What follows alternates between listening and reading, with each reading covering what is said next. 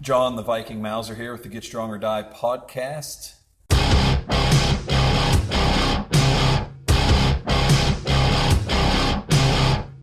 Today my guest is Paul Mauser. We will be doing our part 2 of the Arnold recap. Hi-yo! So we missed a few of the events, a few of the spectacles, if you will, at the Arnold. We missed covering those from the last episode. We're going to go over those again today. As usual, I'm going to change the direction of what we're doing here, John. We're not going to jump right into this Arnold stuff. There's too much other things to talk about. And we're going to kick this episode off the way I want to kick it off. And that's talking about nipples. Because you and I, off the air, had a discussion. You posed a question to me that I do not have an answer to, and I want our listeners to help us answer this question. Why are there so many pierced nipples on men in strongman? Don't you think that's a hazard? I mean, how many implements have to roll up the chest? We're talking about carrying Husafels, carrying Mauser blocks, cough, cough, cheap plug, rolling logs up your chest. Good Lord, don't get me started on an axle. I mean, that puts the nips in danger, man. Why so many pierced nips in strongman? Well, this was my question. I'm not sure what the answer is, but just sitting here thinking, it is possible that perhaps these strongmen are conditioning their nipples. They're strengthening their nipples. They're possibly hanging weights or attaching bands to their nipple rings and stressing the nipple to a point to where it is now strong enough to handle massive amounts of weights like a Husafel stone or an axle or a log. I mean, this all seems like it could be entirely possible. So you're saying that these areola piercings here could be performance enhancing? This could be the next wave of performance enhancers. If you bear with me here, if you strengthen your nipple enough, and you could put a large enough ring into the nipple, it may be able to catch some traction or some friction, much like a grip shirt. And you know how important and necessary those are. You could hold a Husafel stone. I mean, can you imagine if a log slipped and came down and your nipples caught it and you could just take it right back up? We could see the first ever hands-free log clean if someone had strong enough nipples. Yes, I think it was maybe Johnny Perry might have been the first one I saw, if I recall correctly, sporting the pierced nips. Travis Ortmeyer had the pierced nips. I mean, I think maybe those guys were pioneers. Just by dropping those names, I think this coming weekend I'm going to get my nipples pierced. I think so too, because I've got a long way to go to be half as strong as either of those gentlemen. Johnny Perry, God rest his soul, and of course Travis Ortmeyer on the big comeback trail now. Maybe we get the piercing and all of a sudden hit a bunch of PRs. And I'm already thinking ahead. What if I get some earth magnet piercings, in that way that people use the metal logs and the metal Husafel stones. Maybe they'll just magnetize to the object, the implement. And, if I can get a few extra feet out of that. I'm sort of concerned about what would happen when you tried to put said implements down. But it might help you get that extra foot or two. Listen, if it's for a pro card, I'll lose a nipple. Like we could put that's in stone. That is fact. If I could go right now and win a show for my pro card, but it would cost me a nipple, I'm all in. All right, new poll up now on the Get Strong or Die Facebook page. New poll: would you sacrifice a nipple to get your pro card? So make sure you go vote on that on the Get Strong or Die Facebook page. Now you'll need permission to be a part of that group. It's a private group right now, but you can find it. It's not a secret group. It's just private. So send us an approval or a request, and I'll approve it, and you can vote on whether or not you're willing to sacrifice a nipple for your pro card. Important knowledge. It's stuff that we got to know. So Yeah, we kicked off this episode with a lot about nipples. I think it's time to put those nipples to bed and move on to the next topic here. I think that was good. I think we can wrap it up, actually. That is it for this episode of Get Strong or Die, the nipple episode. Yeah, we're at 5 minutes and 17 seconds. I'd say at least 5 minutes of that was nipple talk. Yes. Yeah, it has been an interesting argument about areolas. All right, so back to the Arnold. The what? The Arnolds. Back to the Arnolds. Oh yeah. There was some lifting stuff too, wasn't there? Yeah, we gotta talk about some lifting stuff. Jessica Fithen, Arnolds. Jessica, former guest on the podcast. We got to have her back sometime. I'm sure people want to hear her blab on a lot more than they want to hear me blab on. But we're going to talk, instead of talking to Jessica today, we're going to talk about Jessica because she was involved in the Arnold Pro Strong Woman World Championship, which is a fantastic contest. I've kind of got a lot to say about this.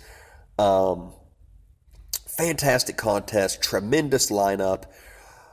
Before we get into the events and stuff, let me lay this out. So, John, you may or may not know the qualification process for this, okay?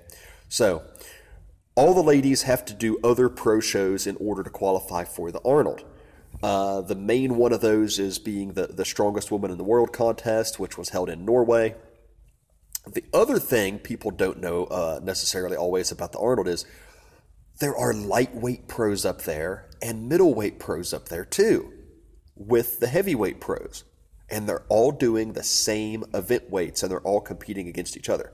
So a couple of lightweight pros and a couple of middleweight pros are selected every year, or they qualify. They're not selected, so to speak. They qualify by winning their division or whatever at these other various competitions in order to be on that stage. Once they go to the Arnold Pro, there are no divisions. Yeah, they go by Wilkes, right? They use a Wilkes. It's a Wilkes, isn't it? It's a Wilkes. It is a Wilkes. It's a Wilkes, and therefore Laura Anderson won by 700 points. So, much love to Laura. She's awesome. But yeah, that's why we have lightweights, middleweights, and then the majority of the roster are the heavyweight women. But there are a couple of lightweights every year. There are a couple of middleweights up there. But it's not separated in the competition. They all compete together. It's all one. They're all scored together. There's no divisions or whatever. But the lightweights and the middleweights can earn their place there. But they know going into it, hey, we got to do the same event weights that the heavyweights do. And for me, there's some pros and some cons to that.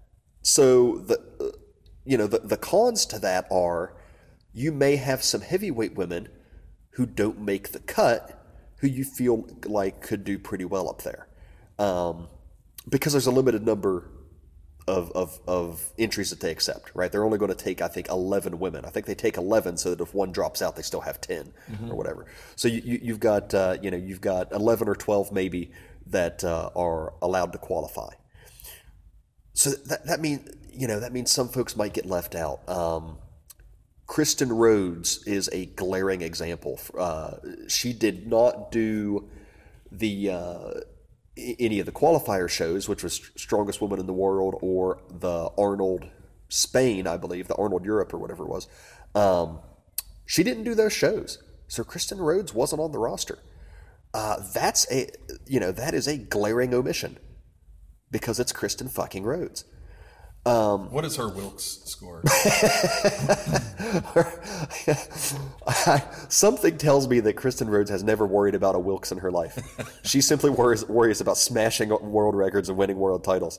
But so that's the argument against that system. The arguments for that system is that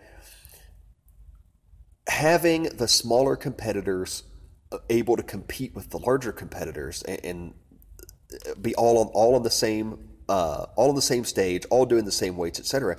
That creates some pretty special moments, and that continues to give us a reason to have lightweight and middleweight pros, because it's not feasible at this point with the Arnold to create all these different divisions and whatever. So having them all together, you have moments like we saw at the Arnold where some of the smaller competitors put on absolutely phenomenal performances, and you get those moments where people's jaw hits the floor when one of these ladies who might be, lightweight, like I mentioned Laura Anderson, maybe she's 140 pounds or whatever she might be, and all of a sudden she does really well on an event, even maybe beating some of the heavyweights. And it's like, holy shit, that's amazing. And people kind of get into that stuff, man. You've seen it. You've seen it at a contest. You remember Strongest Man in the Forest, the first ever edition. Who was the biggest star of that show? Well, I was. The people just didn't know it yet, but they were cheering. They were cheering a lot for Jared Van Meter. Yeah, they were cheering for Jared, and Jared was 135 pounds at that show. He was the lightest guy there by 50 pounds. Maybe the lightest guy that's ever done it. Yeah, probably the lightest competitor that to this day that's ever done it. He was the lightest dude by 50 pounds. There were no weight classes. And for 5 years after that, the locals, because we actually have spectators for that show, the locals come out to watch it. The locals for 5 years after that would come up to me and say, they would say, "Do you remember that guy's Wilks score?" David John, get off the Wilks. We don't give a shit about the Wilks. But no, they'd say, hey, is that little guy coming back? Hey, is that little guy going to compete? Hey, man, whatever happened to the little guy? Oh, my gosh, he was so awesome. I can't believe he picked up them stones. I can't believe he flipped that tire like them big guys did. Oh, man, that guy had balls of steel getting out there with them big 300-pound dudes and blah, blah, blah. I heard it every year for a handful of years after that. People did not forget that. And so you get those really special moments, and I think that's something we could see on the men's side. I know there's been a big stink lately. Our buddy Terry Rady, who was also a former guest on the show, he sort of protested the Arnold this year because he feels like the 231, the middleweight men's pros aren't getting opportunities. And talking to Anthony Furman and some of the other guys, why is there not one spot that the best middleweight pro in the world on the men's side could win to get on stage at the Arnold, at the Arnold Pro? Well, you can't tell me that you couldn't give one spot to a guy who went, make a contest for it, make it a 105 kilo world championship or whatever. All right, make a contest for it. The guy that wins that gets to go on stage and battle with Hafthor and battle with Shaw and battle with Martins and all those guys.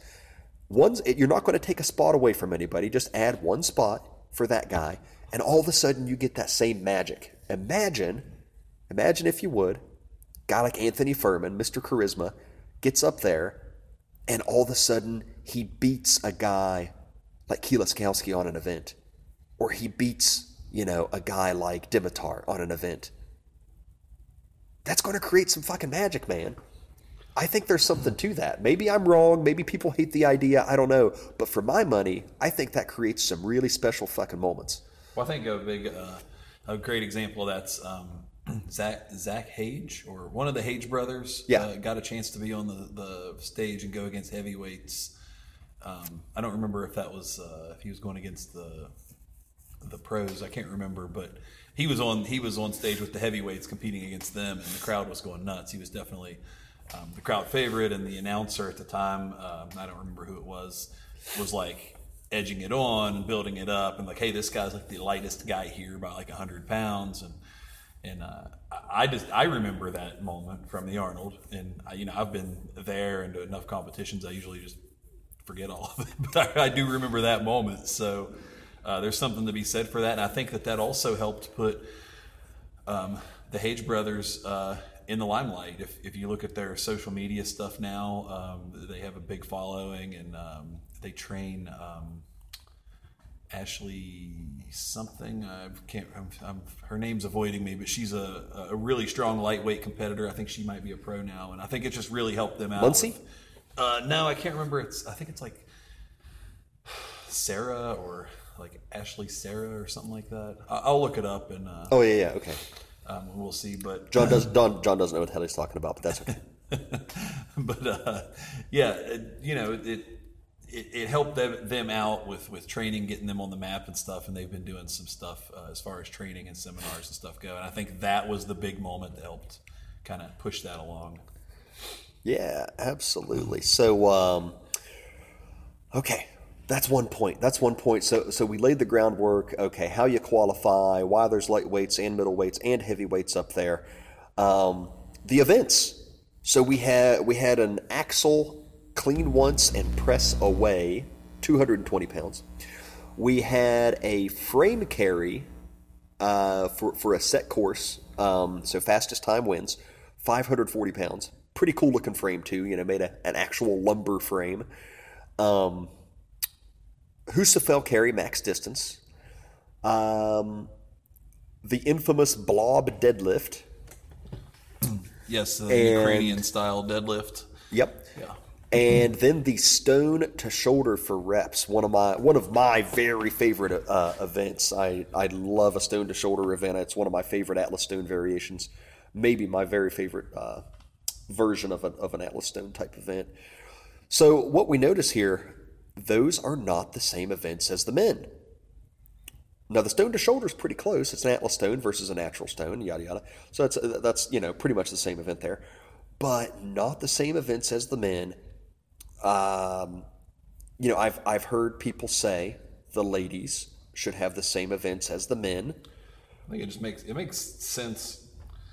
It just makes sense. I don't know why they're different. You have to haul more equipment out. If it just makes more sense to do the same, I think, and I think it makes it seem like they're not two separate things. It's more important, I think, to get it together and kind of do it that way. I'm not sure what the thinking is to separate that. I've never really understood that. I'm not sure. And this is something I have not talked to Dion or Pat about this necessarily. But so Strongman Corporation is over the women's pro side. Okay, Strongman Corporation made that happen. All right, that's their contest. The men's pro event at the Arnold, Dion's on a board. She's on a board of directors or something of that nature for that, but it's not her contest. Right. She has a limited input on that. Okay, on the women's side, Strongman Corporation's kind of in charge of that. Okay, which is cool because they're the ones that have built the women's pro division and blah blah blah and all that kind of good stuff. So it's cool that they were able to create that and have control of it. I am of the opinion that the ladies should have the same events as the men. I'm with you on this one. I feel like it would help put the ladies on equal ground in the eye of public perception, and plus that it would let them do some really cool stuff. For example, the Wheel of Pain. Okay, the most buzzed about strongman event maybe ever. Okay, there was so much buzz on that going into it. Rogue built this enormous fucking apparatus. I've heard anywhere between $50,000 and $100,000 is what they spent to build it. It weighs 20,000 pounds. They had chainsaw artists like carve the sculptures and shit. All the faces that were on it. All this. It's an incredible thing. It was a hell of a visual, right? How hard would it have been to let the women do the Wheel of Pain first, then add some, because the resistance was added by sand in those barrels, those snails, right, or whatever, right? All they would have had to do is, okay, after the women go, now we're going to add another fucking 50 or 100 pounds of sand to each barrel so that it's calibrated properly for the men. It wouldn't have been that hard. There's no way it would have been that difficult. As a matter of fact, they probably could have done it in 10 or 15 minutes. And then the men could have done theirs an hour later or the next day or whatever. But I think it's, it's almost a kick in the crotch that they have this enormous implement there, this $100,000 implement, that was created over the course of fucking 6 months or whatever, and the most ridiculous thing ever built for strongman, and the pro women don't get to touch it. Yep. And I'm not going to say, that I can't say that's Strongman Corporation's fault. I don't know. I don't know if they asked for that. I don't know if the Arnold said, "Hey, no, we can't do that. We want it for the men only." Whatever. It seems to me like it'd probably be Rogue's call, but that's just speculation. I'd like to see the women do the same events. Yeah, I think something that we're overlooking there too is if the men and women do the same events, then we can compare the Wilks score and decide who's actually the strongest. Every time you bring up the Wilks score, I am mentally putting a token in a jar. At the end of this podcast, I will cash in the tokens in that jar, and each token will represent a kick squarely in your taint. Well, okay, then. We won't be bringing up the Wilks score anymore. Token. It'll be the Sinclair. 2 tokens. The IPF actually abandoned the Wilks score now and created their own, their IPF score, which they feel is more updated and accurate now and more evenly distributed across the board. So they actually updated that formula. So for USA Powerlifting and IPF competition, the word Wilks is actually no longer even usable. It's no longer valid. That's exciting. Yeah. It's not exciting at all. No. Kay, kudos to them for trying to get with the times and update things and and actually do a bunch of research and try to make it whatever. But at the end of the day, Ray Williams is the man, and everybody knows it. Anyway, hey, let's talk about what the ladies, instead of talking about what the ladies should be able to do, let's talk about what they did do. So this Axel, 220 pounds. Even a handful of years ago, 5 years ago, 10 years ago, a 220 axle for reps would be pretty ridiculous, for any women's division. And now we saw quite a few ladies hit some pretty serious reps on that. So clean once, press away. What do you think about that as an event? And what do you think about the fact that our pro ladies are tossing around 220 like it's a piece of cake now? Now, of course, everybody knows my opinion doesn't matter in strongman because I like all the weird stuff. But I'm a huge fan of the axle press. I think it's I like the axle press as an event better than the log. Really? So this is exciting. I like to see it. And it was gone for a very long time. The axle was like, in like amateur stuff around the country, you'd see it pop up here and there, but it wasn't in the limelight for a long time. Like people were not doing axle press. And now we've seen it the last 2 years spring up in a lot of big shows, which is pretty cool. Yeah, it was funny because Axel was in like every fucking amateur contest imaginable and still is. It's probably one of the most common events you can find. But in the pro ranks, there was a long period of time where there were no max axle events. And often even not even necessarily axle for reps, but certainly not max. That's changed recently.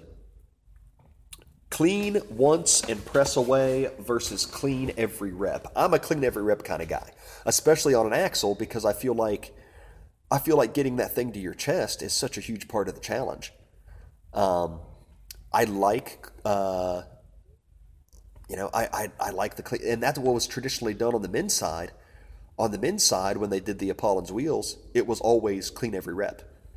So I feel like if we're going to do axle at the Arnold, maybe sticking with that tradition and cleaning every rep would be really cool. But I don't know. Maybe I'm being a picky shit here. Yeah, I think, you're going to run into a lot of opposition to that because of bicep tears, and every time they clean it, people are going to cry about the risk of that. But I don't mind cleaning every rep. I think that's fine. The only time that I think that's a problem is when, they make something too light. If you have to clean the thing 15 times, I think there's an issue there. Yeah. But they usually don't do that in the pro men's stuff anyway. That doesn't become a problem there. That's more of a amateur thing. Here's another one, and I've talked to some of the ladies about this too. I realize that they're on time constraints and whatnot at the Arnold, but can we please get some fucking maxes for world records back at the Arnold for the ladies? We had the log. I think it wasn't it last year? Mm-hmm. We had the log for a max, and Kristen hit the big 265, and I mean, what better stage? What better stage to set some world fucking records than at the Arnold, right? Give these. I'm going to call it right here on the podcast. I will gladly, I will happily, I will drop to a knee and beg. Let's let these ladies do a Max Mauser block press at the fucking Arnold. World records, baby. Jessica Fithen already has a world record. Let's get Jessica up there with the rest of these ladies and see who walks out with the world record. I'll provide the equipment. I don't give a shit. I'm going to be there anyway. Yeah, and I think, too, it's a shame they don't do world records. And if they're talking about time constraints, you and I both know it's not ideal, but you can have a world record without it being a max event. You could do a medley, and maybe the last item is above the world record, or you could do like a progressive lift where it's, that would be tough to do with like a Mauser block, but if it's a deadlift or something, you could rep and load and maybe end with a world record. There's ways to get the world record in there without it being a max. It's not ideal, but it could be done. Oh man, now you've got my brain going here, because I'm thinking about how sweet it would be to have a 4 or 5 block series with the last block being in excess of the current world record. Yeah, and how easy would that be to pull off? I mean, that wouldn't be a difficult task, and you'd have the chance for a world record to be set. Yeah. So it doesn't have to be a max event. I think a lot of the time it's not a lack of time, it's a lack of creativity. So anyway, axle overhead press, tremendous event. What did we have next? That was that one I did not get to commentate. I got to commentate pretty much all the pro ladies events except for that one, because it went on at the same time as as some of the amateur events, which I was booked up with. But can we talk about that for a minute? I realize there's a lot of strongman stuff going on, but why are they running events at the same time? The Arnold is 3-4 days long. Like, why can't the people from Moss Wrestling USA, the people from Grip Sport, the people that mingle, why can they not get this schedule set up better? I think there's so many moving parts that, you know how it is, man. Remember group projects in school? Remember what a clusterfuck those were? Well, I mean, that's the same way in the real world. You get a bunch of people together and try to coordinate something, and unless you have one person who takes over as a dictator and says, okay, this is what's going to happen, then nothing gets done. So I think it's hard when you get a bunch of people in the room together and nobody wants to feel like their event is less important than anybody else's. Oh, I can come out and point that stuff out. No problem. I have no problem doing that if they need that guy in the room. But I agree. It really stinks, because there were points where the pro men had their stuff going on at the same time as the pro women. Right. Like I believe, as a matter of fact, I believe it was the Wheel of Pain. The Wheel of Pain for the pro men, which everybody wanted to see because it's the fucking Wheel of Pain. The entire expo fucking floated over there. Was going on at the same time as one of the pro women's events. I think it was the blob deadlift. Like that's not cool. That's not fucking cool. Like how are we supposed to draw? Which, I mean, we did still have a crowd. Believe me, that crowd was fucking hot for the pro women. I appreciate everybody who was in that crowd and was getting loud and rowdy. It was fucking awesome. But it's awful hard for us to draw a crowd for a fucking blob deadlift for the pro women when we're running head to head against the fucking Wheel of Pain? Yeah. And especially for the obscure sports, right? Like, the pro women and pro men can kind of go head to head and still get a good crowd. But if Moss Wrestling is going against the pro men, you don't have a crowd. Yeah. I mean, it's just such an obscure thing that you're barely getting a crowd if it was by itself, let alone with all this other stuff going on. So I think it's a shame that they had to go head to head with any of the other stuff. It would be cool if they could take that to the side and do it separately and people would check it out. It also, like I said, there's a lot of carryover, right? There's probably people that would sign up for multiple events if they weren't going on at the same time. I know I would. You can guarantee if I ever qualified for the Arnold that I'd probably do that in Moss Wrestling if it was at all possible to pull it off in the same day. Oh yeah, and the indoor Highland Games championships, that's something to consider. Yeah. I mean, yeah, there's a lot of stuff that could be done, and people like you and Sarah Ott and some of the others would, certainly try to do multiple events, do the grip, do the Moss, do the strongman, blah blah blah. Yeah, I think that's and it wouldn't be so bad if it was just a few, but it seemed like they were all going at the same time, pretty routinely. So yeah, so some of that's going to happen, but I've got to believe that there could be some more careful consideration on that scheduling. But again, it's easy to armchair quarterback that because we're not in the room when these conversations happen.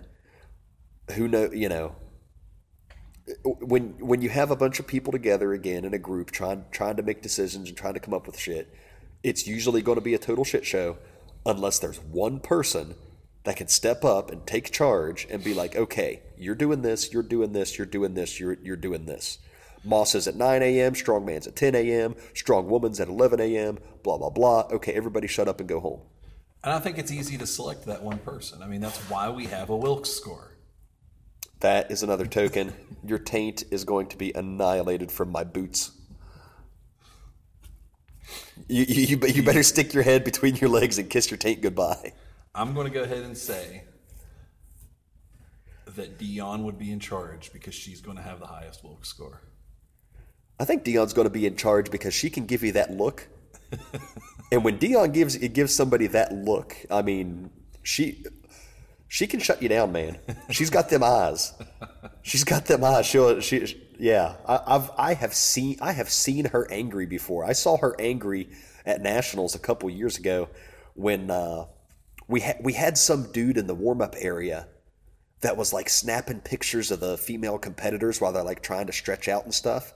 And it was like they were getting uncomfortable with it because he was getting creepy with it. Like, you know what I mean? Like they're doing like, leg stretches and stuff. And he's like taking some pretty questionable angle, taking pics from questionable angles and stuff. Well, anyway, this guy, somebody alerted me to this. I let Dion know about it, and I instantly saw the look. I saw the look on her face, and I was a little scared myself, and because I knew that look meant business. So I think if everybody was in the room and she gave him all the look and gave him the eye, she could probably shut them all down and take charge of the room. Now, do you think that that the look comes from the Wilks score, or if the Wilks score comes because of the look? Maybe a little bit of both. She gives that look to the barbell and it just moves. So okay, so we've talked about nipples and taints already on this episode. Is this our sauciest episode ever? This is it. This is our sexiest episode. It's getting steamy in here. My Lord. So the blob deadlift. Wait, we can't skip to the blob deadlift. We haven't even talked about the damn frame carry. So Pat Rogers built this phenomenal frame, this big wooden lumber thing. And again, this is a classic Arnold event because the men did that giant frame walk up the ramp for years. I don't know how many times they featured that, right? Yeah. Well, the women finally got their own giant, super cool looking wooden frame. It was 540 fucking pounds. It was heavy as all shit. And it was a set distance. There wasn't like a ramp for this or whatever, but it was still a super cool frame carry, right? Mm-hmm. And I like that. I like that because it looks like it's as heavy as it looks. Mm-hmm. Like it is a heavy looking, big ass piece of thing. And especially when, you see these women, maybe amongst the biggest, you're talking about, your heavyweight competitors like Donna Moore and Brooke Souza and Jessica, like they get inside of that frame and that frame still looks huge. Like it still looks like a massive thing, even with the biggest competitors in there. So that's when you have a cool looking strongman implement, is when the biggest competitors are lifting it and it still looks gigantic. So that was pretty cool. A lot of gutsy performances on that. Our lightweight ladies did super well with that. Middleweight ladies, just to be able to pick that up, 540. It was a low pick. I think it was about a 14 inch pick. That's a pretty low pick for a frame. Pretty low pick for a frame. And so what some of the lighter weight ladies did was to use an offset grip. They were allowed to use straps on this one, but they used an offset grip so that they could pick up one side of it before the other. That way they can manage the pick without just doing a straight up deadlift at 540 pounds before they have to take off. So they pick up the front end first and then kind of lever the back end up and then carry it where it's sticking up more in the front down the course. And it was, pretty impressive to see overall. Donna Moore had an incident on this event. I was manning the commands, so I was doing the judges ready, athletes ready, and then hitting the buzzer, which that damn whistle that I had was freaking deafening everybody in the building. But so Pat would be right there by the athlete. Okay, he'd be right there by him while they're getting strapped in, and he would ask him, are you ready? And when they gave him an indication that they're ready, then he'd give me the signal so that I could say, okay, judge is ready, athlete ready, and then hit the whistle, right? Well, some sort of miscommunication happened with Donna. Pat gives me the signal, okay? And I start my spiel. Judges ready, athletes ready. And about the time I'm ready to hit the buzzer, I notice Donna is still adjusting her straps. But I've already started. I've already started the countdown. I hit the whistle because I got the signal from Pat that said she was ready to go. So she takes another second after the whistle to finish adjusting her straps and then takes off. And once she finishes the course and sets it down, she is not happy at all. So apparently, one of two things happened here. Either she told Pat she was ready and then changed her mind, at which point he had already given me the signal and I had already started. Or Pat misinterpreted her response when he asked her if she was good to go. So something happened, some sort of miscommunication happened there anyway. But because there was a clear case of miscommunication, kudos to Strongman Corp, kudos to Pat, he gave her another shot. She was able to go off and rest and had, X amount of time to chill while the other competitors finished up, and they let her come back out and do it again, which I thought was the right thing to do in that scenario, because there was some sort of miscommunication somewhere, and it doesn't matter whose fault it was. There was a miscommunication, whatever. Shit happened, and I think at a world championships at the pro level, you've only got 10 or 11 ladies to worry about. Make sure everybody gets a fair shake. Was her second run better than the first, or do you know? Or I don't know what the time on the first one was, but I'm sure the second one was better because she didn't waste that. She didn't waste that full 1 or 2 seconds at the beginning finishing her straps. The second one had to be faster because she didn't have that dead time at the beginning.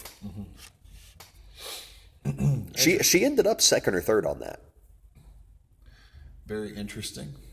Yeah. Anything like that ever happened to you at a contest? Nope. You sure about that? You never had Never had a snafu at a competition? Maybe on a deadlifting event or a grip event? Yeah, well, you know, it happens sometimes. Why is your face turning red? Because this snafu, as you called it, greatly affected my Wilks score.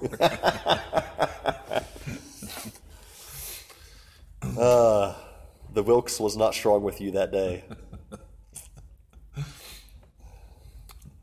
We're just gonna move on. We're just moving on. Yeah, we're moving on.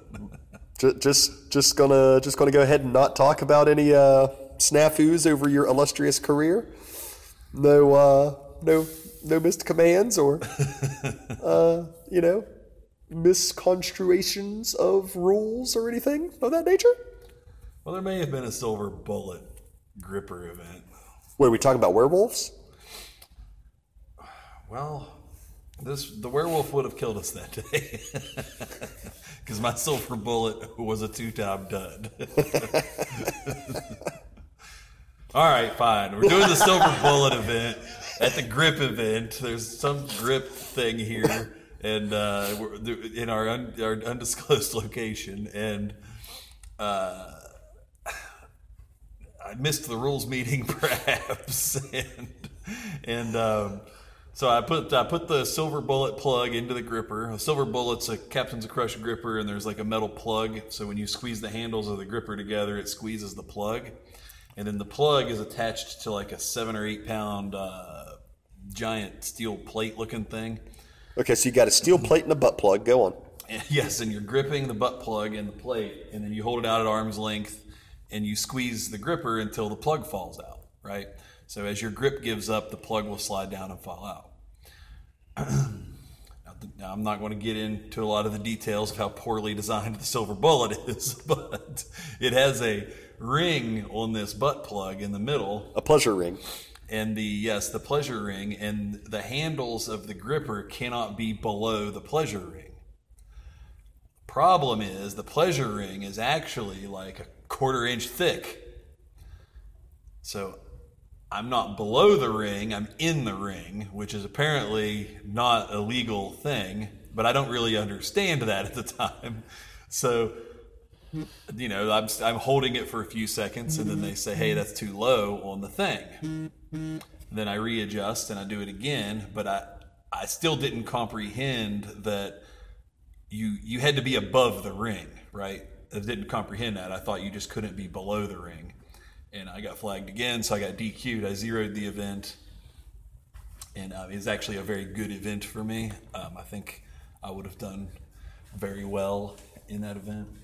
But it was not to be. Not meant to be. So yeah, there's an infamous snafu from John the Viking Mauser. Who was the referee that day? Well, I think it was Strong Bob Lift Pants 42, if I remember correctly. Infamous Instagram judge. You know, Strong Bob was third place in the novice 175s at Eastern Yorkshire's Strongest Chap.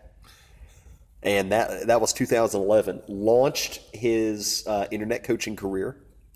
And since then, he has had a tremendous run of correcting everyone's form online, where he has gone to video after video of top pros and let them know that that their spines are not in the proper position during deadlifts.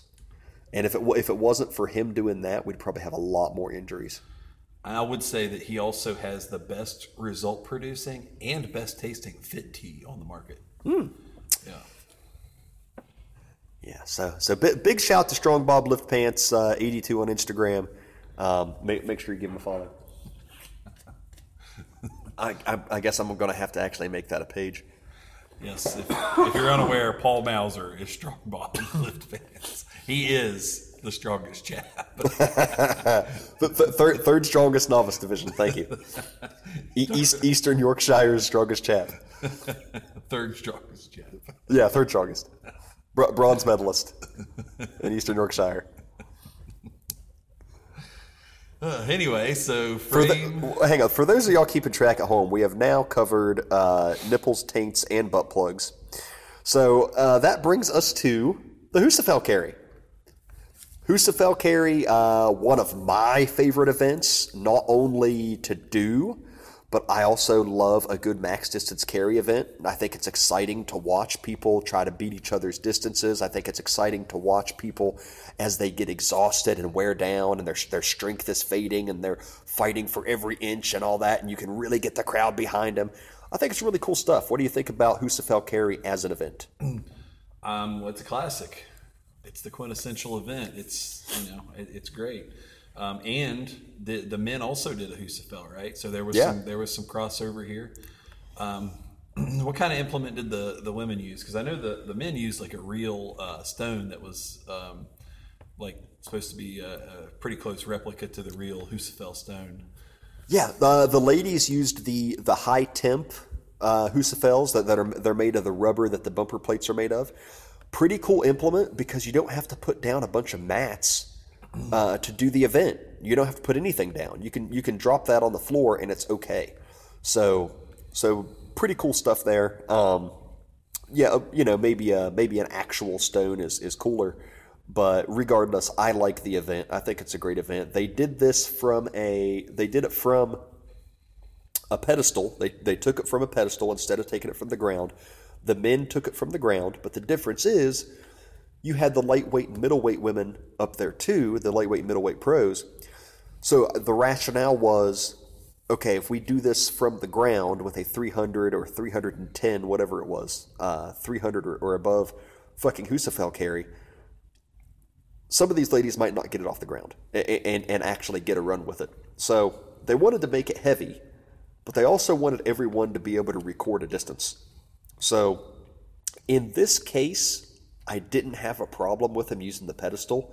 Normally, I'm a stickler about, okay, you have to take it from the ground because that's the original challenge. That's what the Husafell stone original challenge is, and I feel like there's nothing more functional than picking something up off the ground and carrying it.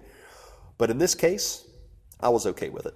Now, the pedestal they used to lift the stone, take the stone off of, was that the same pedestal that you normally stand on and preach about how everyone should pick the Husafell stone from the ground? Or was this a separate pedestal? It was. I brought my very own soapbox for them to take the Husafell off of. And I have stood on it and preached quite a few times. My audience continues to get smaller. But I will get a megaphone so I can be louder and more noticeable. But great event. Saw some really awesome performance. Couple of surprises. Andrea Thompson, current World's Strongest Woman champion, did not do very well on this event. She got 130 some feet on this, and that hurt her in the points because she was in the lead. She was in first place going into this event. Now, hold on. 310-pound stone. Right. She made it 130 feet. Plus. And that was a poor performance. Yeah, it was. Olga Lashuk. I asked her how to pronounce her last name, and she was very appreciative that I asked. And I'm probably still not quite perfecting it, but Olga Lashuk won this event, and her distance was something in the neighborhood of 286 feet. It was absolutely insane. She has crazy strength in the hips and midsection, and that's pretty important for a Husafell carry because if your hips and your hammies go, I mean, they're going to catch fire after you're 100 feet deep or so, your hammies and stuff and everything's going to catch fire. And so if anything from your rib cage to the back of your knees gives out, it doesn't matter if your arms give out, right? So you've got to have all that there. So she's got that in spades. But then also, you've got to this is one event where you have to have some biceps. You got to have that arm strength, that wrist and hand strength has to be there, because if your wrist and your hands start to go, you're going to lose your grip on the stone, because most of these ladies could not lock their hands on this thing. Lats, you got to be able to squeeze with the lats, but if you're squeezing with the lats, it doesn't matter if the biceps and the hands give out, right? All that squeezing with the lats isn't going to help. So Olga's best asset here was that she doesn't have any weak links. She has no weak links in her body, so everything was able to last and hold on strong throughout the process. This is one of those events that if you have a weak link, it's going to find it, and it's going to find it quick, and it's going to get really, really, really difficult. So that she doubled at least Andrea's performance then. Well, Jesus, don't rub it in. Andrea's a great champion. She was in first place going into that event, but she had a rough event there. And this event did mix up the standings a bit. You saw competitors like Jessica Thieker from Canada have a good run here. I mean, it really shook things up a bit in the standings. Donna, I think Donna was in the upper mid pack, but she didn't win one. This is the event where Olga really started her charge.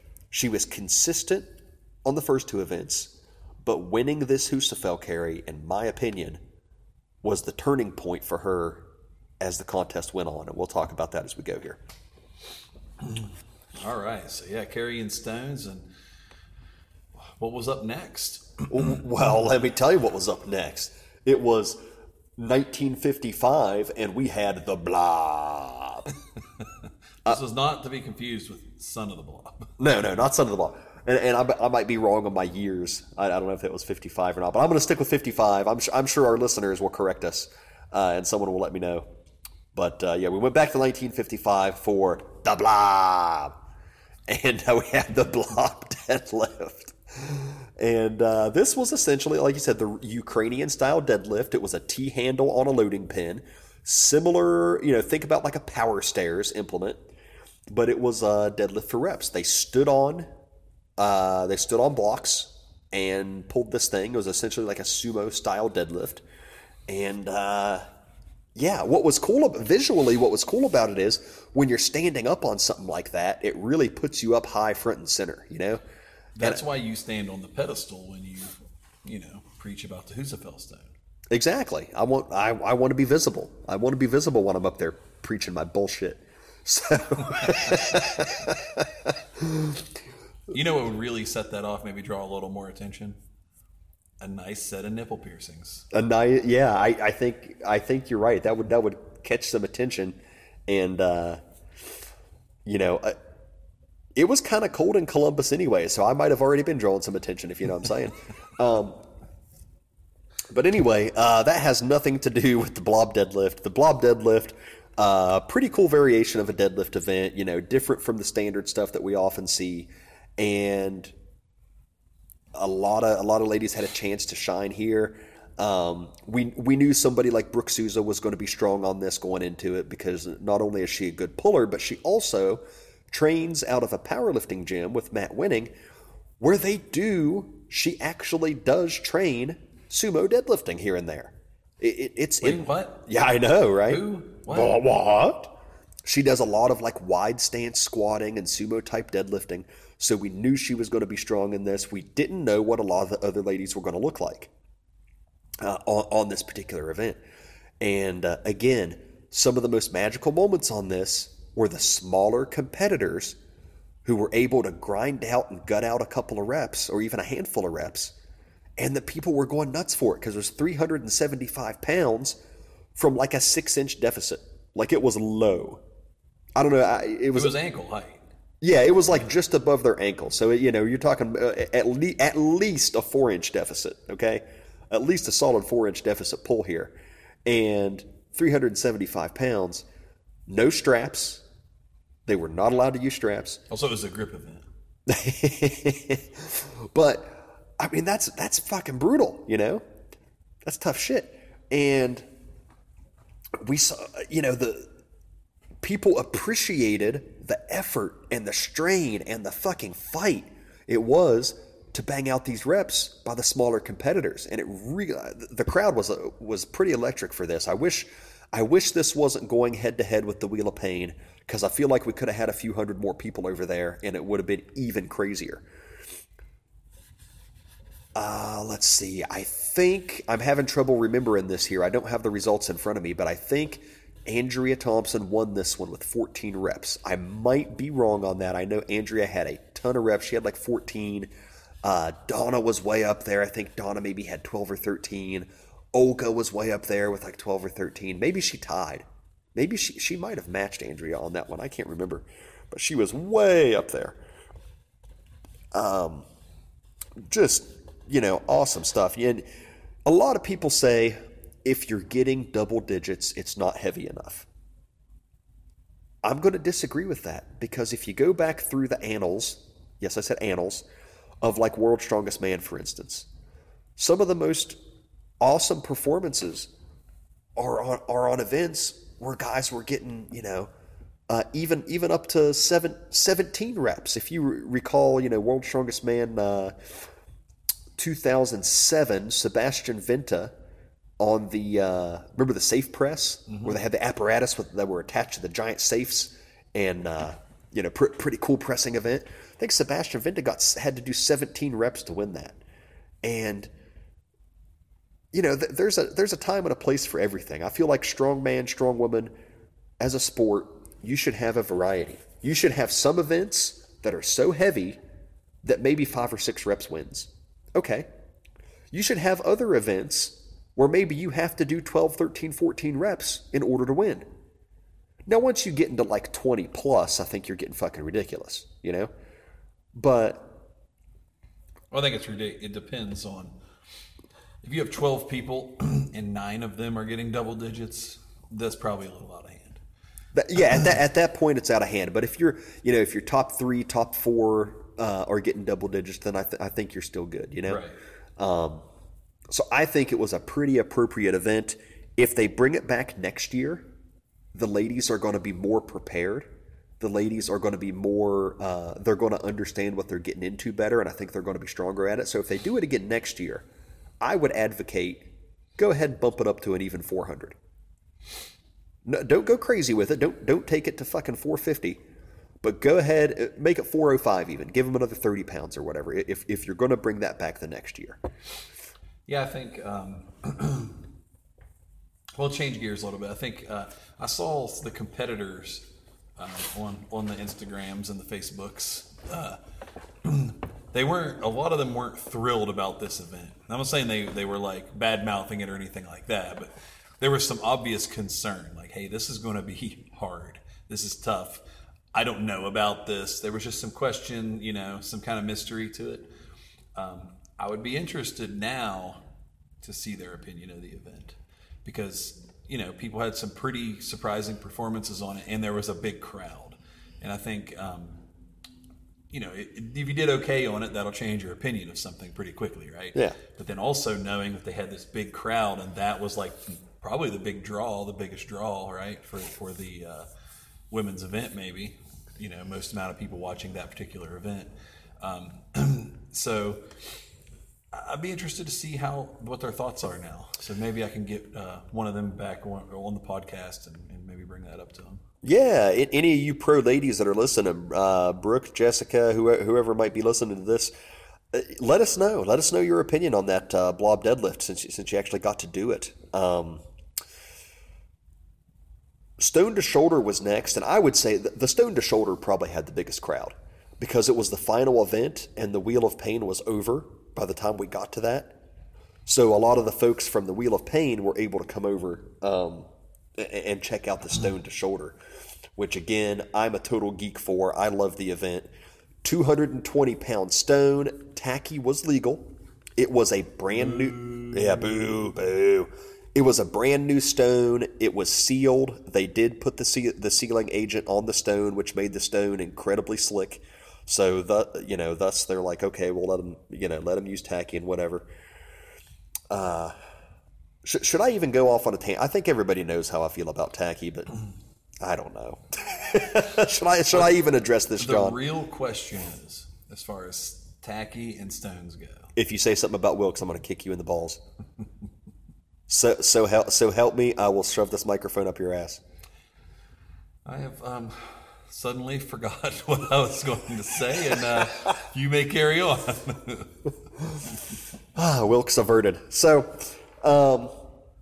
regardless of what you think about tacky on this kind of event, and, you know, getting tacky in your fucking eardrum from a stone to shoulder and whatnot, it was a 220-pound stone, which is heavy as fuck. You know, on a stone to shoulder. If this was an over bar event, like over bar for reps or whatever, one, I don't think that's as exciting. I don't think that's as cool. I don't think that's as visually stimulating as seeing somebody dominate a stone by putting it up on their fucking shoulder. But if it was an over bar event, they would have needed a much heavier stone. You know, a solid another 50 pounds or something on that fucking stone or more, you know, to bang that out for reps. But for a stone to shoulder event, that changes the game, because that final portion, once you get that extension and to actually get it, you know, that final like 12 inches or whatever up onto your shoulder and get it steadied, that's incredibly difficult. If you have not tried shouldering an Atlas stone, you need to try that. And you will find out very quickly that the weight of your stone to shoulder max is significantly less than the weight of your stone over bar max. I will guarantee you that. So anyway, 220. Some of the ladies did not manage a rep on this and had some real heartbreakers on this, man. Had some reps that were so close. I think it was Farrah Fonseca was one of our first competitors. She may have gone first. She was one of the lightweights, and she was whipping that thing up. And man, she'd fire up out of the hole with it after she got in her lap, and it was just like, oh my! It was so thrilling, you know, to watch her come so close and then like miss it, you know. And I think Jessica Thieker had some similar issues there. I think hers actually got onto her shoulder and she wasn't able to steady it and dropped it a couple times. Like multiple times this happened. It just shows you how difficult the event is to actually get it on your shoulder and get that steadied so you can get a down command. So who took this one? Who are our big performers? I don't know. I was thinking about the pierced nipples again, John. on me, just to be clear. Yeah, well, like I said, it's going to draw a lot of attention. Yeah, so in a good way. I don't know if I want any more attention. I need to lay low for a while. Well, you might have to look into a different type of piercing then. Prince Albert? Yep. I mean, that, you know. I don't know if I want it in a can, but only the people you want to know. You know, that you want to know that you have that are going to know that. So I think that's a pretty low key piercing. And, you know, I mean, sometimes you get a heavy keg and you carry it low. It might be able to help out somehow. It might. Yeah. It might. Or it could end in horrible tragedy. Okay, so back to the stone to shoulder. This was, again, super, super cool event. And Brooke, I think, knocked out, I want to say she hit something like 4 reps on this, maybe 5. And that was a huge performance, you know, because, you know, some of the ladies were getting 0, some were getting 1, 2, whatever. Sunny Bradley knocked out some reps on this. She came all the way from Germany, which is super cool. And then Andrea, I think, knocked out 6 or 7 reps. 7 reps, I think, on this one. And I want to say Donna was right there, too. I think Donna got 7-ish. Andrea got 6 or 7. They were sort of the leaders. Olga came out, tied that mark, and locked up the title. And it was pretty cool. We we had an idea of the points. When I say we, I mean me as the announcer. I had an idea of the points going in based off the sheets, but I didn't want to say anything super official. But I was pretty sure when she won that, when she like tied for the win there at the 7 reps, I believe it was. I was pretty sure based on what I had seen that she had won it. And man, it was freaking wild. People were going bonkers. The crowd was loud. The energy was huge. Absolutely loved it, man. Fantastic way to end the contest. Did the award ceremony, and yeah, people were going nuts, man. I think a lot of folks, largely American audience, right? We're in Columbus, Ohio for the Arnold. Probably 90% American audience. But those people went nuts for Olga from the Ukraine. Speaking, it's pretty incredible how many people will travel outside of the United States to go to Ohio for the Arnold. Yeah, pretty wild. You do. Yeah, you do have that, but in that audience, you had mostly Americans, and they were going bonkers for a Ukrainian athlete who had a tremendous weekend, and it was pretty cool to see that kind of support for Olga, who kind of flies under the radar. She's one of the very best strong women in the world. Has some pro wins and some significant titles, but she flies under the radar. Going into the contest, there weren't many people talking about Olga, as a real contender. Everybody talked about Donna because she was the defending champion. Everybody was talking about Leifa because she was a former champion, but Leifa ended up not doing the contest. She just did the record breakers portion. And everybody was talking about Andrea Thompson because she just came off winning World's Strongest Woman. So those were kind of the ones that people were talking about as who they were picking to win going into the contest. And not a lot of people were mentioning Olga. And she came out and put on a hell of a clinic all weekend. Just a phenomenal performance across the board. And now she has, in my opinion, the biggest title in strongwoman. The most significant title. Yeah, because I think I'd agree with that. I think the Arnold's for the women, the Arnold's the biggest. It's the big one. Yeah, I could agree with that. So we had. I'm going to try to remember my placings here. I believe. Oh God. Should look that up, but it was Olga in first, Donna in second, and Andrea in third. I believe is how that panned out. Sunny was in fourth, and Jessica fifth. Brooke was in sixth. And again, I don't have the results right here in front of me, so I'm not going to say the rest because I will probably not get it correct. But ladies, I didn't mention Allison Lockhart. She did it. She was one of the smaller ladies up there, and still did a tremendous job all weekend. Farrah Fonseca, maybe the smallest, probably between her and Laura, was probably a battle to see. Who's actually the smallest up there. And John, hold your comments about Wilkes' score. No, wait, you're talking about Laura Anderson, right? Yeah. Now, I heard rumor of something about a broken wrist with her. A broken wrist, really? Yeah, I had heard at some point that she was not competing because she had broken her wrist doing something with a log in training or something. If she had a broken wrist, she didn't show it. I'll put it that way. If she had a broken wrist, she's the toughest woman in the fucking world because she did all of those events and didn't even flinch. So that's something we'll have to. That's rumors and speculation at this point. We'll have to check into that and see if she did have some sort of pre-existing injury going into that. I can't imagine doing all of those events if she had some sort of injury like that. Yeah, doing a freaking axle clean and press with a broken wrist would be. I mean, isn't that kind of like something from the 9 Layers of Hell? Like that's some like Dante's Inferno shit. That sounds like the Wheel of Pain. The Wheel of Pain.